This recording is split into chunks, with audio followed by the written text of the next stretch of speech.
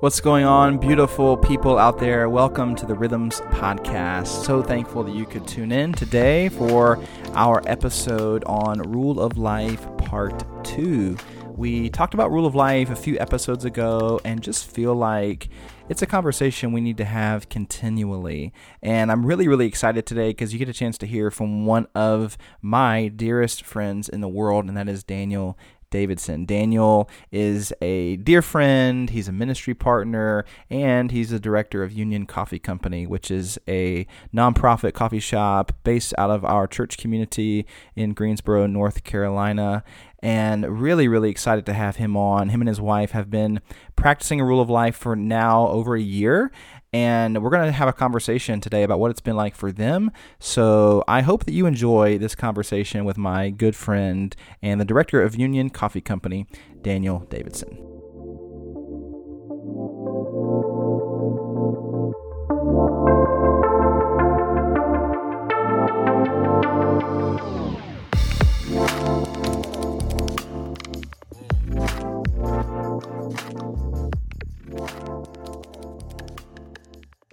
Well, Daniel, man, I'm so glad and happy and joyful that you have joined us on the Rhythms Podcast. In case you guys don't know, listening, which you may or may not, I'm not sure, Daniel is one of my closest and dearest friends here in Greensboro, and partner in ministry, and someone who I've been doing life with now for, I don't know what, man, like 4 years, maybe going on 4 years here pretty soon.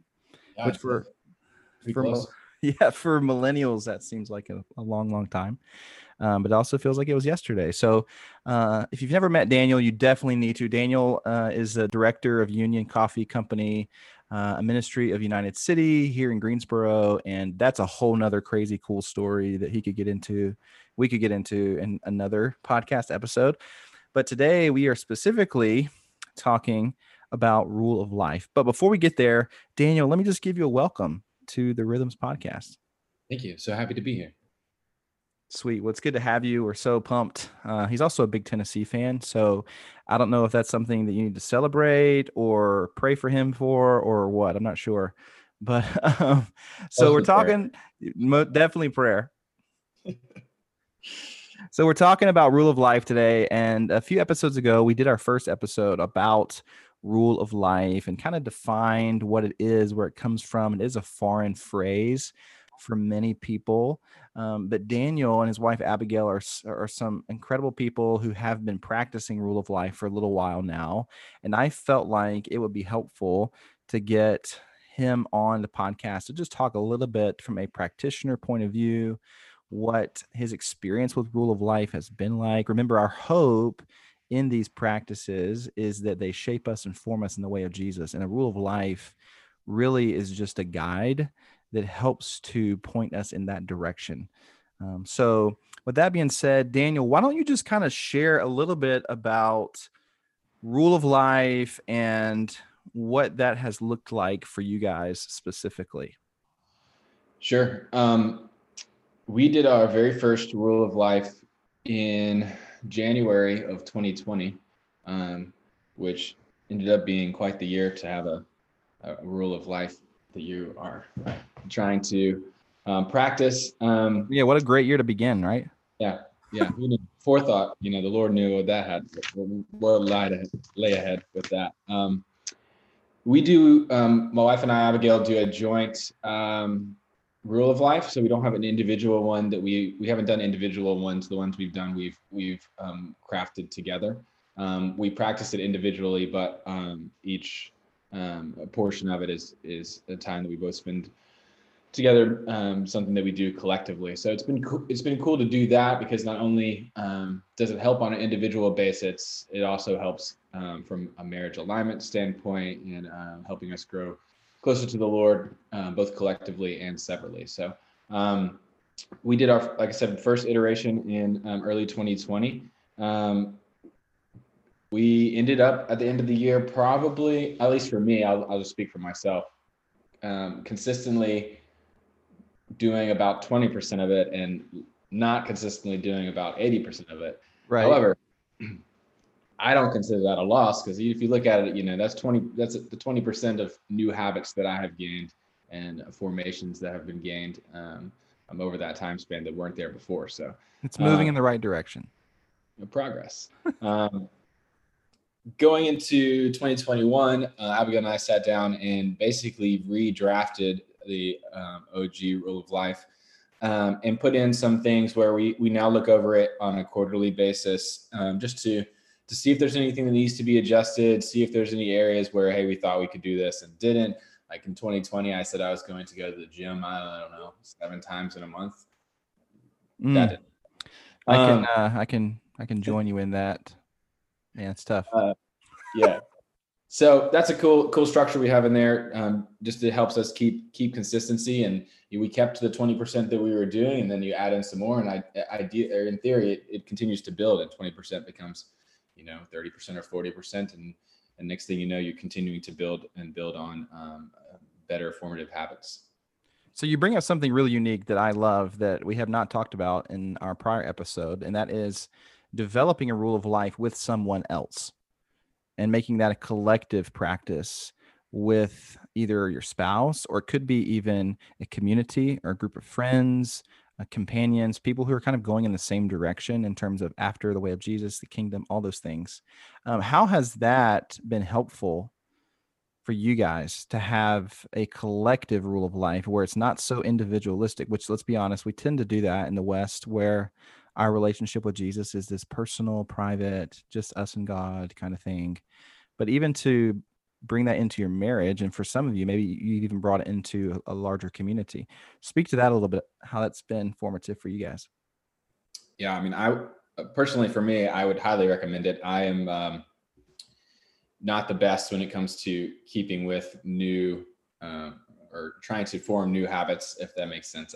I'm a very habitual person, but forming new ones is not exactly a strong suit of mine. Sure. So just on the front end, it helps with accountability. Something that, when Abigail and I sit down and collectively formed this rule of life.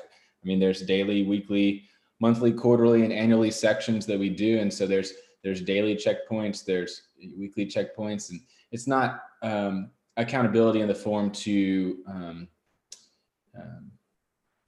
harp or to belittle or to discourage. It's again, since we're both working on headed in the same direction, it helps it stick a lot easier. I think the chance of success is a lot higher, especially, I mean, I can just speak for myself. Without that accountability, like I said, who knows, maybe that 20% would have been 10 or 0. Maybe I would have made it to February, So, sure. Well, let's be honest. I mean, a wife is like the best form of accountability in the world when it comes to things that are supposed to get quote unquote done, So there definitely is that. So that is really beautiful that it provides a sense of accountability with someone who you are in close, intimate proximity with.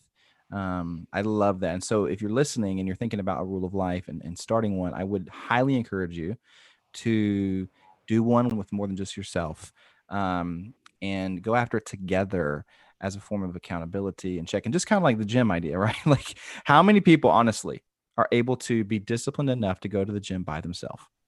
Like, it is a nightmare. It's a nightmare for me. There's no way. And even when you bring in a second person, sometimes it's tough because then you're letting each other down. But to have like an actual sense of accountability with a group is game changing. So some people are still probably a little bit confused in terms of what rule of life is and or means. And if this is the first time you're hearing it, go back to our previous episodes on the Rhythms podcast. You can listen to a conversation I had with Jay Sykes about rule of life, part 1, where we talked about it a little bit in depth. But Daniel, how would you articulate a rule of life? Yeah, definitely recommend that first episode. I think you and Jay did an excellent job articulating and really looking at history and what that structure looks like, just on a general, very general, high level summary for myself. I think of a rule of life like a guidepost or an aid or almost like a walking stick, when you're hiking or something like that. So just a really great tool for continuing to navigate all aspects of life in our pursuit of continuing to be like Christ. And while of course it's not going to be it's not a race to a finish line or hey, I reached the top rung. It's a continual, something you have to continue to do. And one of the reasons why we continue to edit our rule of life as seasons change, as challenges arise, we want our rule to fit with that and the challenges of the time, and continue to help push us closer and closer to Jesus. So it's not one of those things that oh man, I didn't do this, or I have to do this. Like what's the word I'm looking for? Obligatory? Obligated? Yeah, obligatory. Sure. Is that a word? It is today. Yeah, we'll roll with it.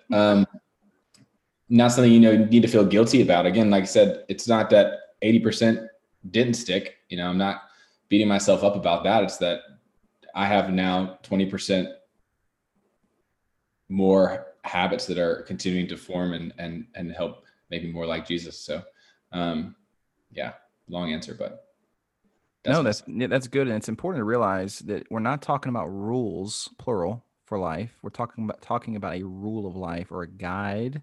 The original Latin word is regula, and it has to do with like a trellis that really guides a vine in a certain direction. It's directional. It kind of provides guardrails essentially for our life, which actually gives us a sense of freedom to be able to live and to flourish as humans in the way of Jesus. Talk a little bit about just some of the unique aspects of your rule of life specifically. Like, just give a couple of, like, Daniel and Abigail, here's a couple of things that are unique to us. Because you even talked about, the 80%, and some of you probably are overwhelmed, like, where do I even begin? And I think it's important to just start really, really small. And I know there's been a lot of, study psychologically around just habits and how they impact us, and even just small things. So just share a couple of those that you have been really keen on since you guys began. Yeah, sure. I will just echo what you said there. We thought our first draft back in early 2020 was pretty achievable, and quickly found out that we needed to simplify even more. And when you're trying to form new habits, you don't look at it like, here's an example. One of our monthly ones right now in our current draft is back to the exercise thing, is exercise 4 times a month. That's like 1 time a week. And some people look at that and go, are you serious? You can't even exercise like 4 times? Some people are doing that every week, 4 times a week. Maybe in a day. So, but again, it's about forming habits. And if you can form a habit of doing it 4 times in a month, then your next step maybe is 8 times in a month. The next thing you know, you're doing it 4 times in a week. And it takes time to develop that, but you have to start somewhere. And if you start in an unrealistic portion, or you start where you want to be, that the likelihood of that habit ever forming is going to be slim to none. But yeah, some specifics on ours that I think are important. We also, I think it's important to realize that becoming more like Jesus, everything doesn't have to be over spiritualized in a way. Like when you're trying to fill this out, this is life. We're made in the image of Christ, and there's the things that matter, just as simple as like one of ours. I have drink 3 glasses of water a day under our body section in a daily practice. And at the end of the day, that's me stewarding my body well, and continuing to form, again, healthy habits in that facet. Some other ones that are maybe more unique to ours. We do a weekly date night. It's a time that Abigail and I set aside to intentionally for each other. And I know other couples that might be different, but that's something that's unique for us. We have complete a book on a quarterly basis. I'm a terrible reader. But that's really been neat for me to get into that. Finished a book Q1, off to a great start, 2021. There you go. Success. Talk about the scripture memorization. I think that one is just awesome. Yeah. So one of ours is we have to memorize a verse on a monthly basis. Totally achievable. 12 verses a year. You got 30 days to lock this thing down. And it was kind of it wasn't a joke at the beginning, but when we were editing earlier this year, our old rule of life, and we're looking at this is under our abiding section on a monthly basis. I had made a comment about Awanas when I was a kid, and getting what a shout out, Awanas. Yeah, Awanas patches. You had it was always a blue vest. Some kids, I said kids, but some people right now are thinking back to their childhood. Either they're just like having incredible memories, or they're being haunted by like scary old ladies from their church. One or the other. As a kid, I don't feel like there's a middle ground there. Yeah, either nostalgia is just flooding back, or terror, one of the two. But part of that program was a lot of scripture memorization, and I was like, man, as a kid, I was just knocking out these verses memorization. I was just crushing it on a weekly basis. Just, give me a book of the Bible, I got you. But that just kind of led to a bigger conversation, and something as daily quiet time or scripture reading is part of our rule of life as well. But this is just a way that we can, again, dive deeper into the word and store that. And it's actually been really cool how those verses come back at random times, in random conversations, or in situations. Yeah. The Lord brings those to mind. And I think that has been really neat. So yeah, we're off. That's that's a forgotten practice. And that's actually one we might talk about down the road. And it is scripture memorization, to have it prepared and in your heart and in your mind, allowing you to meditate on it. Because even when Jesus is tempted, Matthew 4, he has scripture on his heart and mind, and he just throws it at the enemy as a weapon. So I love that practice. As we kind of wrap up our time, talk a little bit about just the impact that Rule of Life has had. Obviously, it's a year-old practice for you guys. You guys are still early into this. Our whole community is, to a degree. How has it formed you in terms of the space? Obviously, this is just a tool, but how has the Rule of Life enhanced your formation to Jesus? I think it's been neat, just the how I can see my relationship with Christ growing in a manner of just how often that is something I'm continuing to work towards, or thinking about, or dwelling on, whether it be my time in the Word, or prayer, or in a relationship. Jesus is more centric in all of those areas of life than he was prior to beginning these formative habits. And I think that's neat, because I'm constantly just reminded, whether I'm at work, because some of our rule of life is related to work. I'm thinking about, how am I forming my relationship with Christ at work? How am I forming my relationship with Christ at home? How am I doing that with my friends? How am I doing that in my relationships? How am I doing that in my personal life? And I think that's just been really neat, because I think it's easy for us to have separate boxes. I think about my walk with Christ in the mornings when I'm doing my quiet time, or whenever that might be, or on Sundays at church, or small group, or whatever. But in every other aspect of life, whether it be work, or riding in the car, or at the home, it's so much easier to separate those. And I think having this holistically cover so many, pretty much all areas of life, continues to keep him at the forefront and the center. And I think that's been really neat and really beneficial in my formation, and our collective marriage formation and walk towards Christ.